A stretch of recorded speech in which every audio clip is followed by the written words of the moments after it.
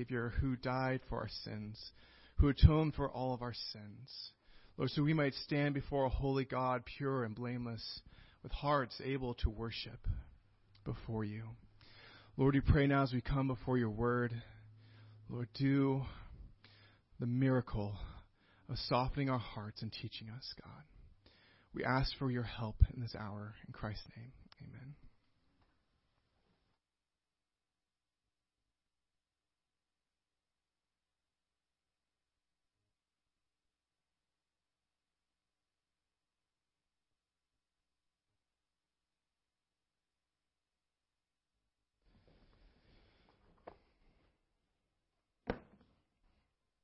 We are continuing in Matthew. We're in Matthew chapter 15.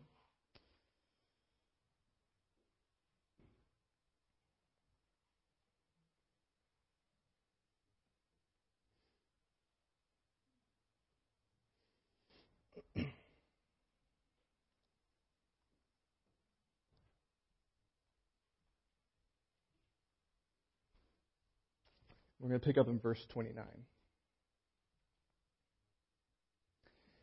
Jesus went on from there and walked beside the Sea of Galilee. He went up on the mountain and sat there. And great crowds came to him, bringing with them the lame, the blind, the crippled, the mute, and many others. And they put them at his feet, and he healed them. So the crowd wondered when they saw the mute speaking, the crippled healthy, the lame walking, the blind seeing, and they glorified the God of Israel. Then Jesus called his disciples to them and said, I have compassion on the crowd, because they have been with me now 3 days and have nothing to eat. And I am unwilling to send them away hungry, lest they faint on the way. And the disciples said to him, Where are we to get enough bread for such a desolate place to feed so great a crowd? And Jesus said to them, How many loaves do you have? They said, 7, and a few small fish. And directing the crowd to sit on the ground, he took the 7 loaves and the fish, and having given thanks, he broke them and gave them to the disciples, and the disciples gave them to the crowds. And they all ate and were satisfied. And they looked up, and they took up 7 baskets full of the broken pieces left over. Those who ate were 4,000 men, besides women and children. And after sending the crowds on their way, he got into the boat and went into the region of Magadan. It said, when the crowd saw these miracles, they wondered, they marveled and glorified the God of Israel. Now, if you were here when we did the feeding of the 5,000, you're going to find that a lot of the themes that we talk about in this particular parable are the same, because Jesus is doubling down with a twist. He's doubling it down, but there's a twist. But when you talk about this particular narrative, like, you cannot open a commentary on this without the commentator addressing the fact that, or trying to defend the fact that there are 2 feedings of crowds. There's the feeding of the 5,000, there's the feeding of the 4,000. And really, the reason why this is brought up is because we're, at this point, on the defensive. So I'll remind you, and I think you might know this if you spend any time reading things on the internet or talking to people, that if you talk to people about Christianity, if you talk to people about Jesus Christ, the narrative, the secular narrative today goes something like this. Yeah, there's this guy, his name was Jesus. He was a social revolutionary. He died on the cross. He didn't rise again. But his followers were so enamored with his teaching that they just continued to tell his story, and push the revolution on, the revolution of love. And eventually, 100 years later, worship, awe became worship. That they started telling embellished stories about Jesus where he was actually doing miracles. He wasn't just a revolutionary, he became a prophet. And then he didn't just become a prophet, he became God himself. And so, really, Jesus is just a historical figure that slowly began to become imbued with divinity. And after that happened, it became a religion. And so you say, well, where would you get this from? What evidence do you bring to the table? And they say, well, have you read the Gospels? Yes. Have you read the Gospels? So what was happening? Like this community had a little story, that community had a little story, and they just kind of compiled all these stories together. For example, there's the feeding of the 5,000, feeding of the 4,000. It's just basically one community had it this way, one community had this way, and they just threw them together, and now there's two tellings of the same story. He's like, are you sure? I mean, yeah, I guess so, but there could be another explanation. It happened twice. That is possible, right? And another issue, like with moments like this, is like our culture just doesn't get behind miracles. Like miracles don't happen. We are rational. We are scientific. We need evidence. We have medical science. But what you're talking about, the deaf hearing, the mute speaking, the lame walking, I mean, scientifically we know this doesn't happen. And so while that culture may be prone to believe it, really we're Americans for 21st century, we should know better. To which we reply, look, we actually think this is eyewitness testimony. Like, you think, like, we're kind of astounded by the fact that the lame walk, the blind see, the deaf hear? So were they. They marveled. They'd never seen anything like this. And it was attracting crowds. People were, like, getting up and walking through wilderness to get to Jesus. Like, who does that? People who are in shock and awe at what's happening. Now, there are these two stories, two different crowds, different details, but there's something interesting about these details. For example, when the disciples collect bread, it says they collect it with baskets. Now, I'll tell you in a little bit like why we know this, but Jesus is on the eastern side of the Sea of Galilee. The last time he fed the 5,000, he was on the western side of the Sea of Galilee. They were different cultures. They had different baskets. They had different words for the word for basket. So when he's on the western side, Matthew says he used basically a Jewish basket. And when he's on the other side, he's using a Gentile basket. You say, what a really odd detail to put into like similar telling stories. Or were these details that Matthew saw? The first miracle occurred over the course of a single day. When he fed the 5,000, remember, Jesus got news that John the Baptist had been beheaded. He got on a boat and he just left. The crowd's like, whoa, Jesus, where are you going? And they track him down. And when he lands on the other side, they're waiting for him already. And it's like this single day event. They didn't pack food. They just got moving. And then all of a sudden, at the end of the day, they're out of food. And so Jesus says, they're out of food. Or actually, the disciples said they're out of food. And Jesus said, I know. I'll take care of them. Whereas in this case, Jesus had just come down from the north of Israel and come to Galilee. And the crowds kind of begin to trickle in, and then they come and they come and they come. So this time it's not as spontaneous. People are packing up and going out there, and 3 days later they run out of food, and then they address the food issue. So there's all these details that it's just not spontaneous. It's there's events that happen, and they're grounded with locations and details and words of talking about different things there. This is eyewitness account. Matthew was there. He wanted us to know what happened, because what was happening was so amazing and so spectacular that yes, it blows the mind. The blind see. Have you been, it's kind of this thing right now. Have you seen they have those glasses that help with color blindness? There's these, go on YouTube, Google, color blindness. Yeah, go, glasses, color blindness. And so there's a company that figured out a way to, put these lenses to help people see color. Now, skeptical stuff, I'm like, what? Really? Okay, maybe they're faking it, I don't know. But you watch these videos, what happens is, they put on the glasses. They're skeptical. What's this? Do what? It's supposed to do what? And they put it on. The first thing they do is like that. Literally every single time. Because it's like something's jumping at them. And then almost every single time they take the glasses off and they start crying. What type of reaction is that? That's not, you can't fake that. That's real. That's spontaneous. So now, that's just people seeing colors for the first time and going, that's purple? Purple. Oh, that's what you've been talking about. And and they're just so emotional and awestruck and just in awe at everything's happening. Imagine not color blindness, blindness. Can you imagine the visceral reaction these people would see?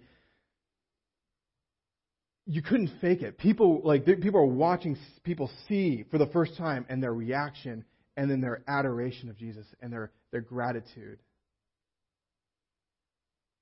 Mute, speak, which means not only do they get the ability to start talking, and in this case, one of the stories, if you look at Mark, is is like as someone who can even hear. And so like if you can't hear, you can't speak. And so like Jesus heals his deafness, and then he learns language. Like, what type is that? I mean, it'd take our society like years and years just to get that person caught up, but Jesus just fixes it. The cripple and the lame, they're walking. They're helping. And then if you think about Acts, when the cripple at the gate was healed, what was his reaction? Like leaping and jumping and praising God. To sing the old Maranatha song, right? Like, because that is the reaction. That's what this crowd is doing. Marvel and praise and worship. And Matthew is inviting us to marvel with them. He experienced that on the day, and he wants us to see it. They were watching Jesus the Messiah reversing the effects of sin in these people's lives. And then they want that for us. 1 John 1:1. Now, granted, it's John, but I'm sure Matthew completely agrees with the statement. Okay. That which was from the beginning, which we have heard, which we have seen with our eyes, which we have looked upon and have touched with our hands concerning the word of life. The life that was made manifest. We have seen it, and we testify to it and proclaim it to you, the eternal life, which was with the Father and was made manifest to us.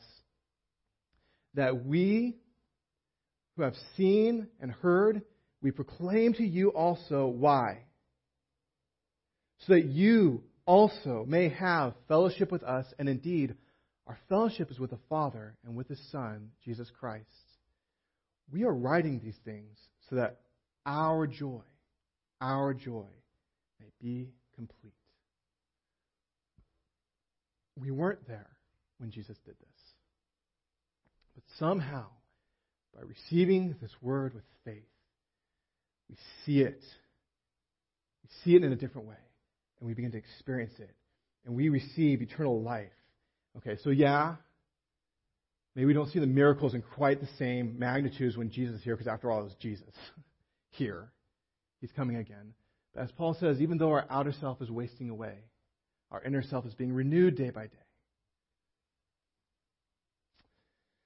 Now,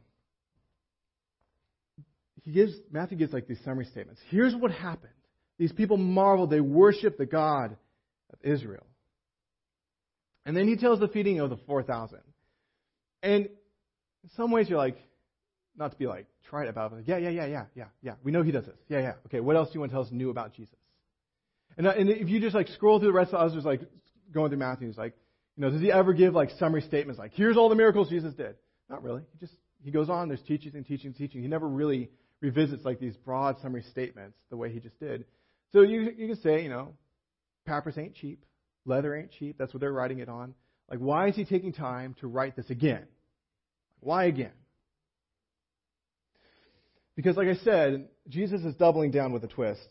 The important distinction between the feeding of the 5,000 and the miracles back then, and the feeding of the 4,000 and the miracles going on right now, these are Gentiles. These are Gentiles. Okay, make sure you understand. The Jews are God's people with whom God said He was going to bless them. And they're waiting for the Messiah who's going to save them, the King who's going to rule over them. And the Gentiles everyone else. So think about it. Your comfortable bubble, everyone else. Everyone else you don't want to hang out with for a variety of reasons. You don't want to hang out with people that are kind of outside your cultural bubble. So, and there's a little bit of a disdain that people have towards the Gentiles if you're a Jew, because they are pagan, they are sinful, and they're just not God's people. Now, reasons why we know that these are Gentiles. So first of all, context. So 2 weeks ago, we were preaching, and Jesus, who'd been around Galilee and around the Sea of Galilee, and on the eastern side and the southern side, all of a sudden he just goes up north to Tyre and Sidon, which is other people's country. It'd be saying, and then they went to Russia. Okay, and then the disciples are going, why are we in Russia? like, what are we doing here? Like, no. And so there's like you can imagine they're feeling uncomfortable, like, Jesus, we keep a little more north than we're supposed to be. And then remember that lady came? That woman, she came and said, she had a daughter who's sick, and so she came and she was like making all this racket, and the disciples were like, come on, this is not awkward enough. Like, go away, lady. And she says, Jesus, Lord, Son of David. Son of David. And there's that interesting, so Bob brought this out. If you want to listen to the whole sermon, it's online. But the gist of it was like, she's claiming, hey, David's son, Israel Messiah guy, you, help me. So she's like recognizing like Jesus' lineage as the Messiah of Israel, but Jesus does not respond to that. He doesn't respond to it. It seems like he rejects her claims to the blessings of Israel. Like, she's like, give me the blessings of Israel. He said, just kind of ignores her. But then the woman's persistent, and she has an argument, that I would, even if I get the crumbs from the table, I'd be happy. And the argument basically is like, if Israel is going to be richly blessed, then certainly there's going to be overflow. Crumbs, overflow, that would bless those outside Israel. And when she says that, she changes the way she refers to Jesus. First, she called him the Son of David, Israel's king. Second time, she says, Lord. Lord. Your Lord. And Jesus says, that is great faith, and I will heal you, your daughter. So you had that whole argument about who is Christ to the Gentiles. He is Lord. And then he walks down to the Gentile side of the Sea of Galilee and starts healing Gentiles, and starts feeding Gentiles, starts showing compassion to Gentiles. So Jesus is the King of Israel, yes. But remember what God had said to Abraham in the beginning. Abraham, in your seed and your offspring, all the families of the earth shall be blessed. You'll be blessed, but the whole world will be blessed through you. And that's what this passage is showing us. There's another indicator that this is Gentiles, because this is the only time in the book of Matthew it says, and they glorified the God of Israel. Clarifying the fact that not just God, not just gods, because everybody had their gods. No. They're having a very quick change of mind about who's God. It's the God of Israel. That's the one that they're worshiping and praising because of this miracle. So if you recall, like Israel, when the nation of Israel, we talked about this while at the last sermon at the Feeding of Thousands. Israel was like a come and see nation. Like they're planted on the I-5 of the Mediterranean Sea. Like everybody's passing, and they're supposed to be like this light to the nations. Look at the God Yahweh. Look at how great He is. Like He has sustained us, and He's been our protector, and He brought us out of Egypt, and He cleared this land for us. Look how great is our God. But then, like the people's hearts were hardened, and rather than like saying how great is our God, they said, "Ooh, you have a cool God. I'll take it. I'll take your God." And they started just like every nation that came by, they're just like collecting the gods for themselves. And so rather than being the worshipers of the one true God, their God, the nations look at them like, "You'll take any God. Like, how great is your God if you'll take our God? Like, we're just passing through. Our God's like up in Mesopotamia regionally, and you're like taking our God. Like, then obviously your God's not that great." And so it backfired. And so instead of being a light to the world, they became a joke to the nations. But here's Jesus, drawing to Himself crowds from all the surrounding pagan regions, displaying the glory and the goodness of the God of Israel, and they worship Him. Jesus is doing what Israel couldn't or wouldn't do. Okay, and the final clue that this is Gentiles, if you look in the book of Mark, it says He's in Decapolis. Okay, so there's like cross-reference, like, and He's in Gentile territory. So the Decapolis is on the other side of the Sea of Galilee, Decapolis being like the 10 cities. And that was a place, do you recall, when Jesus went across the Sea of Galilee and there's the demoniac, and He healed the demoniac, and the demoniac says, "Oh, let me go with you." And He says, "No, stay. Tell people." And then the pig farmer's like, "Jesus, you got to get out of here. Go. Like, you're ruining our profit margin. Go." And they're afraid of him. Okay. Now, fast forward months, Jesus is back. And rather than say, get out of here, they're saying, oh, he's back. Makes you wonder, like, what that demoniac or the cured demoniac had been saying and been doing that whole time. But that's the region that he's in. So, now that we realize that these are Gentiles, perhaps the disciples' response to Jesus is making a little bit more sense. They're still outside of the comfort zone, and it shows. And their response is in stark contrast to Jesus' compassion. Jesus is willing to leave his community. He's willing to leave his bubble. He goes to the others. He takes the initiative. He crosses the line. He shows compassion. He genuinely feels in the gut compassion for them, and in his mercy, he heals them. Now, a few chapters back, Jesus fed 5,000. Now, let me point out some of the differences in this versus that. In the first case, when he's healing the Jews, it was the disciples who expressed concern. The disciples came up and said, hey, Jesus, they're hungry. You need to send them away so they don't faint in the wilderness. Well, this time, the disciples say nothing. Nothing. It's Jesus says, hey, they're hungry. They're going to faint in the wilderness. So the first time it was the disciples who take the initiative. This time, Jesus is taking the initiative. Then, you almost, like, if you're not understanding the context, you're thinking like, and Jesus says, well, how much food do you have? Like, and you'd be like, ding, ding, ding, ding, ding, ding, ding. It's like, oh yeah, when did we go through this before? Like, oh yeah, Jesus, like, oh, remember, and they'd be all excited. He's like, how much food do you have? Not enough. We don't have the resources, Jesus. Like, I don't know what you want us to do about this. It's like they have zero expectation that Jesus is going to feed the crowd. They don't expect that God is going to provide for these people. I mean, they've already gotten crumbs. Really, Jesus? You're going to invite them to sit at the table with you and eat with them?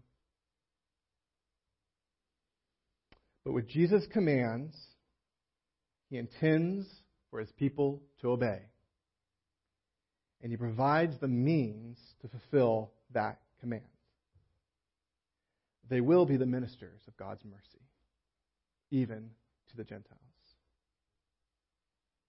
And so it says, and so it literally repeats, they sit like you'd sit at a table. Like, and remember, we don't do this so much.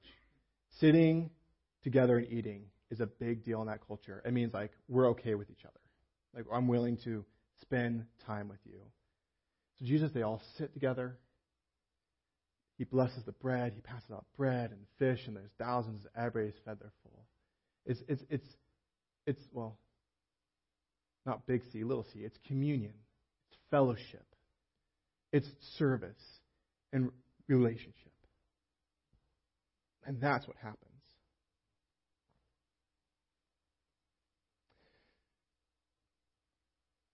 This is a lesson that Jesus had to press home with his disciples again and again and again, and it seems like again. It goes against our gut reactions on how we respond to people. Our gut reaction is to be safe. Our gut reaction is to stay with the people who are like us, that we feel comfortable with, that to eat with your family and your friends, but not eat with strangers, to eat with the people who are law-abiding citizens, but not the scoundrels. Like, that safety is something that we desire. But Jesus keeps pushing his disciples to go where it's uncomfortable. So in Acts, Jesus tells his disciples, you will receive power when the Holy Spirit comes. You're going to receive power when the Holy Spirit has come upon you, and you will be my witnesses in Jerusalem. Okay, I'm good. Judea. Okay. Samaria. Really? And to the ends of the earth. Okay.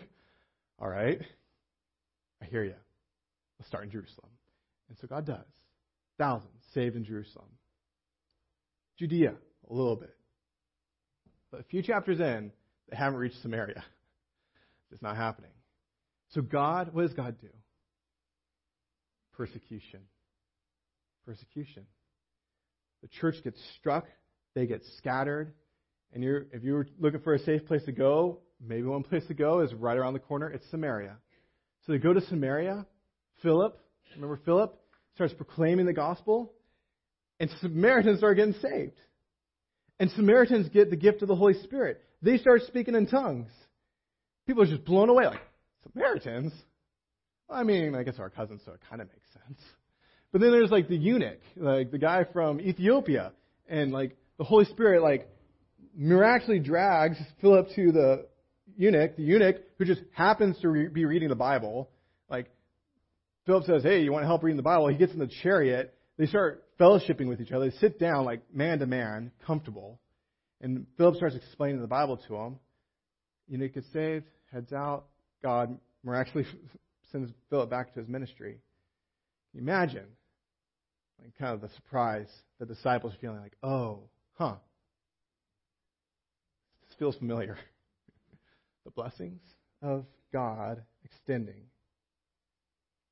Well, you'd think they'd learn. But they didn't. Like, that was the Samaritans. There's still the Gentiles. What are you going to do about the Gentiles? How about the Gentiles? And so Peter has that vision. God divinely orchestrates events where Peter just has this freaky vision, which is like cool in kids' books. But can you imagine having a dream that repeats itself 3 times, where like this like cacophony of animals comes down, like, and not just like animals, like the ones that you don't want to eat. Like, for example, imagine God having a bunch of maggots coming down. It says like, "Hey, arise, kill, eat." And you're like, "What?" No. Like, we don't eat those. Like, that's like the visceral reaction. And God does it again and again. And so finally, God says, "What I've made clean, do not call them unclean." And he wakes up from his vision, and there's literally a knock at the door saying, "Hey, there's a Gentile who wants to talk to you." And so at this point, I think Peter's just in full surrender mode, like, "Okay, God, what do you want?" And so he goes, he meets the house of Cornelius, he shares the gospel with Cornelius, and they receive the gift of the Holy Spirit. They're speaking in tongues, and he's blown away, but he's starting to get it. So he goes back to Jerusalem, and he says, "You have to hear what happened. First of all, let me back up. Here's my dream. Here's what happened after the dream. I went up there. They got saved, and they received the Holy Spirit." And it said, when they heard this, when the apostles heard this, they fell silent. Their mouths were stopped. They fell silent. And they glorified God, saying, "Then to the Gentiles, God has also granted repentance that leads to life." You can't argue with this. It's what God wants. Very soon after that, you see the church praying, "God, what do you want? God, what do you want?" They're fasting, "God, what do you want from us?" And God says, "Take Saul, take Barnabas, you send them. They're going on mission." And so Saul, same guy, they go and they do the first missionary trip. They come back, look what God has done. They do the second missionary trip, come back, look what God has done. They do the third, look at what God is doing among the nations. You expected that when the kingdom of God would come, it was going to be a big Jewish church. And very quickly it became a massive Gentile church. But don't miss the fact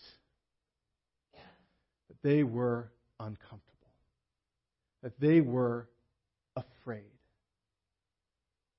Jesus expects us, his followers, to be uncomfortable because he told us, "Go."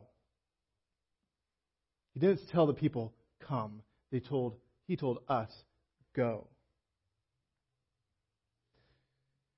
You take the initiative. You insert yourself into their lives. You cross cultural divides. You leave the comfort of your neighborhood. You have uncomfortable conversations. You put yourself out there. You show compassion.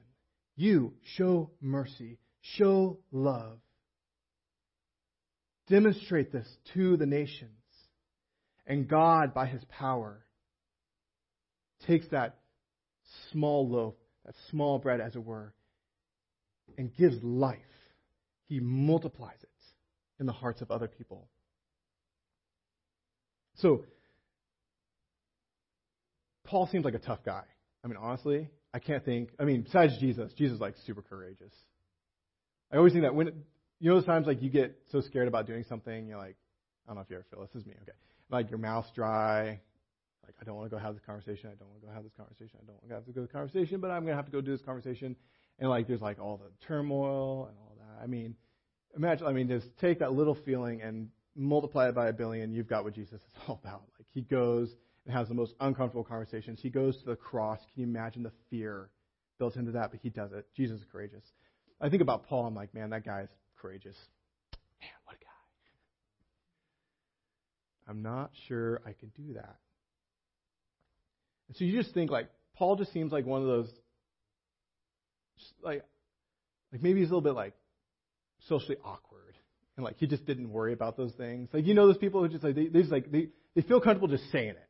Like, that's not me. But, like, imagine, like, Paul's just a guy who just say it. No problem. Like, if this conversation needs to be had, we're going to have it. Okay, well, let me tell you what Paul says about himself. 1 Corinthians 2, verse 1. When I came to you, brothers, I did not come proclaiming to you the testimony of God with lofty speech or wisdom. I wasn't trying to intellectually armbar you into believing. No. I decided to know nothing among you except Jesus Christ and Him crucified. I was with you in weakness and in fear and with much trembling. And my speech and my message were not in plausible words of wisdom, but in demonstration of the Spirit and of power, so your faith might not rest in the wisdom of men, but in the power of God. Aha! That guy was scared. He was shaken. Yeah, that's like me. Like, that's right. Fear, weakness, trembling. How do we overcome it? Like, what was pushing Paul? We put our faith, our trust, our hope about how things are going to go in the future, put our hope and our identity in God. Why do you get up and breathe? Why do you get up today? Why? Because you are the follower of Jesus Christ.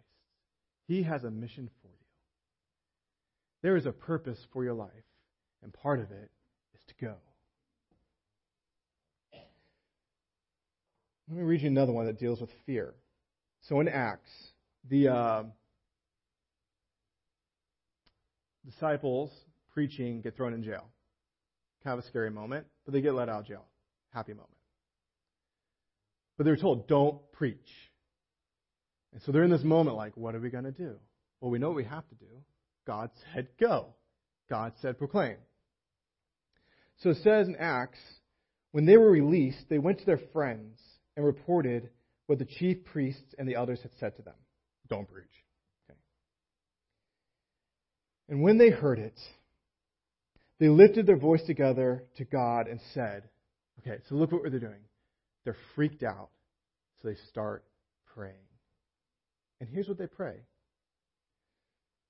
Sovereign Lord, who made heaven and earth and the sea and everything in them. So first of all, just get a big dose of who God is and the power that God has and the control that God has. God, you're sovereign. Everything, this whole world is in your hands. Who, through the mouth of our father David, your servant, said by the Holy Spirit, so he's quoting a psalm, why did the Gentiles rage? Why did the peoples plot in vain? The kings of the earth set themselves, and the rulers were gathered together against the Lord and against His anointed. So in other words, he says, You knew this was coming, obviously. You knew this was coming. Because then they refer to events that just happened. Verse 27, for truly in this city there were gathered together against your holy servant Jesus, whom you anointed, the king, Herod, the governor, Pontius Pilate. In their region, it's where the buck stops. The top of the food chain. I mean, there's like Caesar, but he's not there. Okay, so you don't see Caesar, you see Pontius Pilate and you see Herod. So there's Herod, there's Pontius Pilate, along with the Gentiles and Israel. There's no one on your side. If Rome's against you, if the Gentiles are against you, if all the Jews are against you, there's no one else. You're on your own. So here's everybody going against God and His work in Jesus. So in the city were gathered against your holy servants Jesus, whom you anointed, both Herod and Pontius Pilate, along with the Gentiles and the peoples of Israel, to do whatever your hand and your plan had predestined to take place. There was nothing, no persecution was outside of God's control. And now, Lord, look upon their threats and grant to your servants to continue to speak your word with boldness. Yes. Help us speak your word with all boldness, while you stretch out your hand to heal, and signs and wonders are performed through the name of your holy servant, Jesus. In other words, we are freaked out, God. The whole world is turned against us. We need you to make us bold.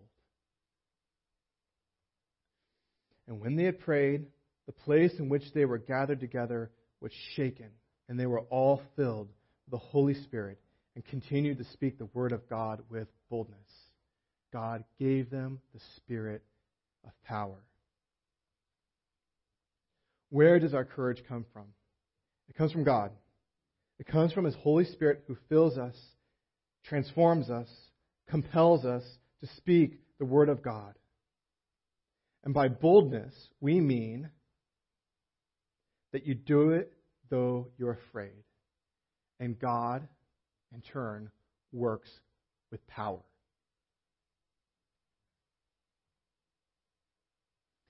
So I am on a campus, liberal as liberal gets. And I can have a lot of intellectual debates about Christianity. And I have to be careful. Because what am I relying on? I'm relying on my intellect to put them in the corner. I'm relying on all these things. And when you're trying to do that, it's really careful, it's tempting to cut corners a little bit. Let's not talk about hell. Okay, let's get around that one. Let's not go there. Let's talk about, take a while to get to Jesus. But Paul says, don't. You're missing the point. Give them life. Speak the gospel. Go for it. Yeah, stupid? Yes. It looks stupid. But okay, I won't say stupid anymore. It looks foolish.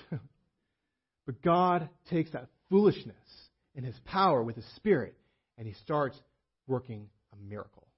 So at the end of the day, that person who gets saved can only say, I don't know why, actually. I'm not sure. Everything in my mind said don't. But then God drew my heart. I couldn't but believe.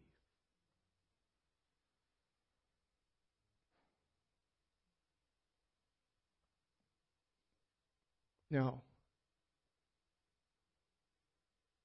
the argument goes, Jesus has compassion for other people, and Jesus does what's uncomfortable. He goes and He tells His disciples to go. Now, we are being transformed into the image of Christ,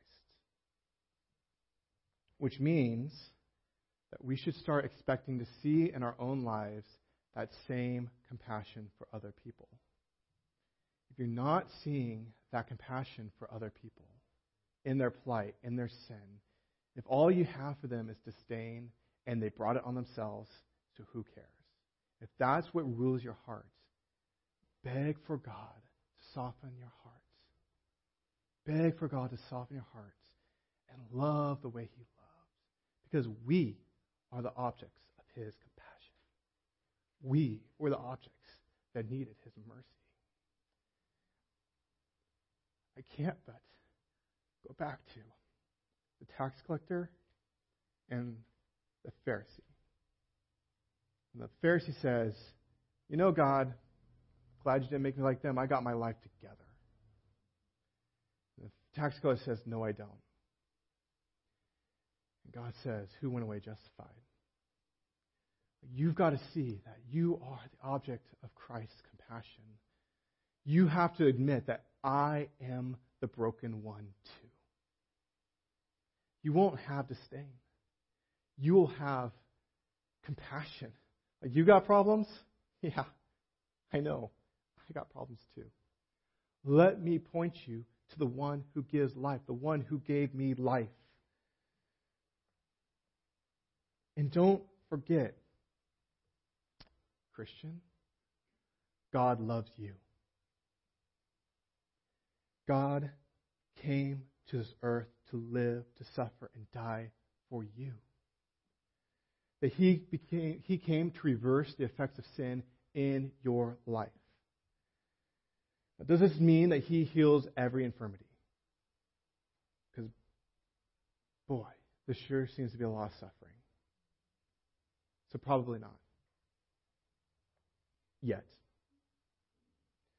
What we have is better than that.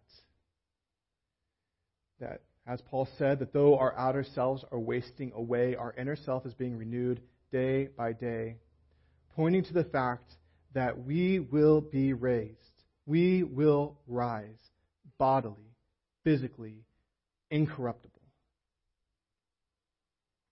Daniel chapter 12 says, and many of those who sleep in the dusty earth shall awake.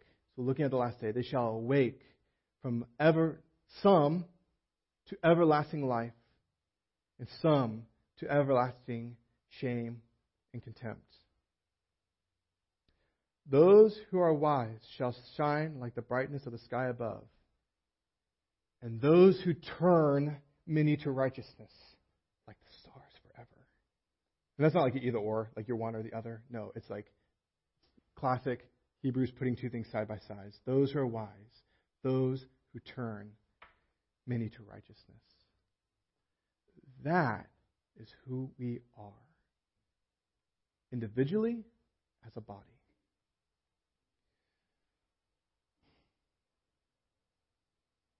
So Christ asks us to sit at His table. Fellowship, enjoy life. And He asks us to go to other people, to other locations, and sit and have a meal. So that we become, in a sense, what John was saying. Like, we are telling you these things so you may also have eternal life. And when that happens, when people from all tongues, tribes, nations, language, people, neighborhoods, when we all come together as a people of God, our joy will be made complete. So let's celebrate our unity together as we sit at Christ's table. If the ushers would come forward and the worship team.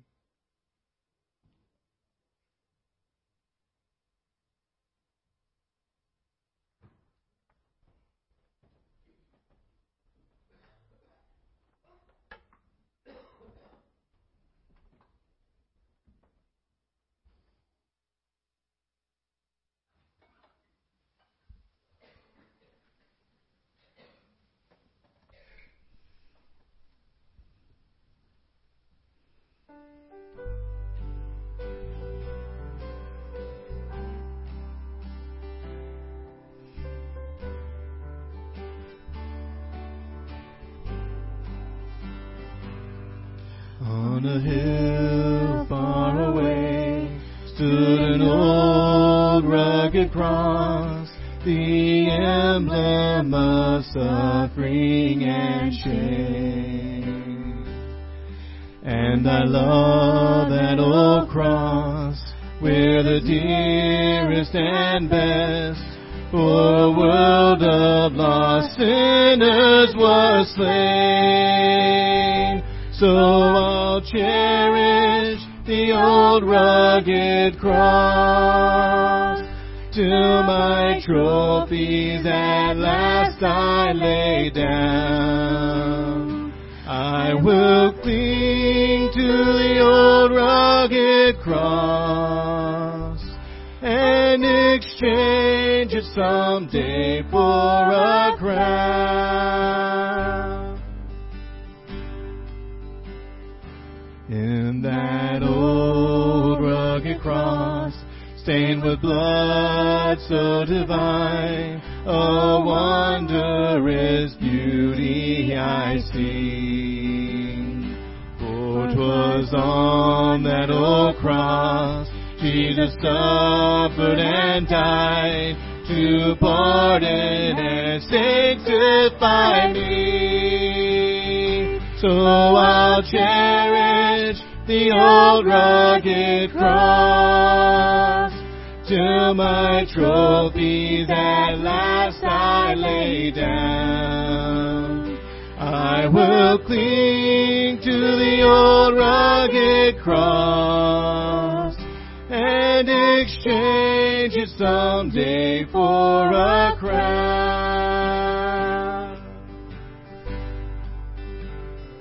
To that old rugged cross I will ever be true, its shame and reproach gladly bear.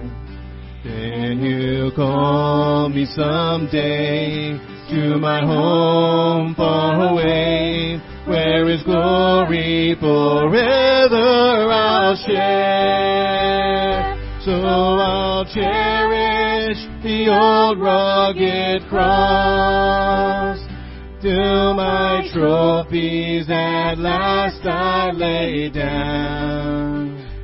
I will cling to the old rugged cross and exchange it someday for a crown. And exchange it someday for a crown.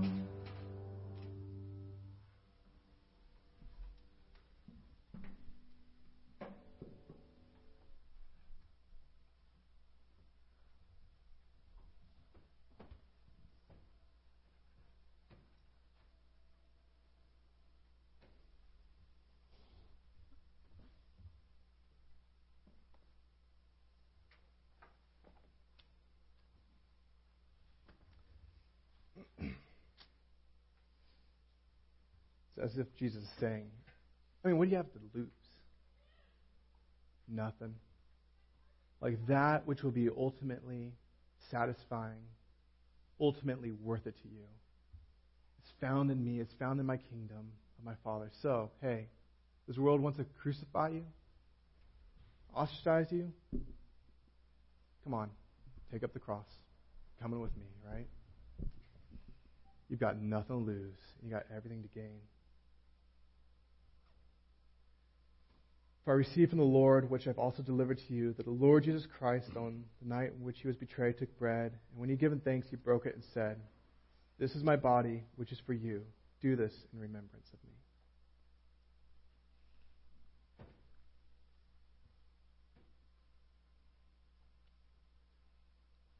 In the same way also He took the cup after supper, saying, "This cup is a new covenant in my blood. Do this as often as you drink it in remembrance of me."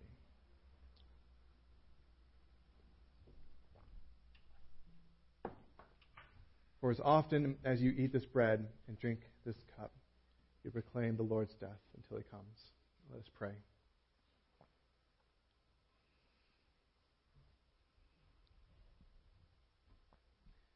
Father, I know my own heart.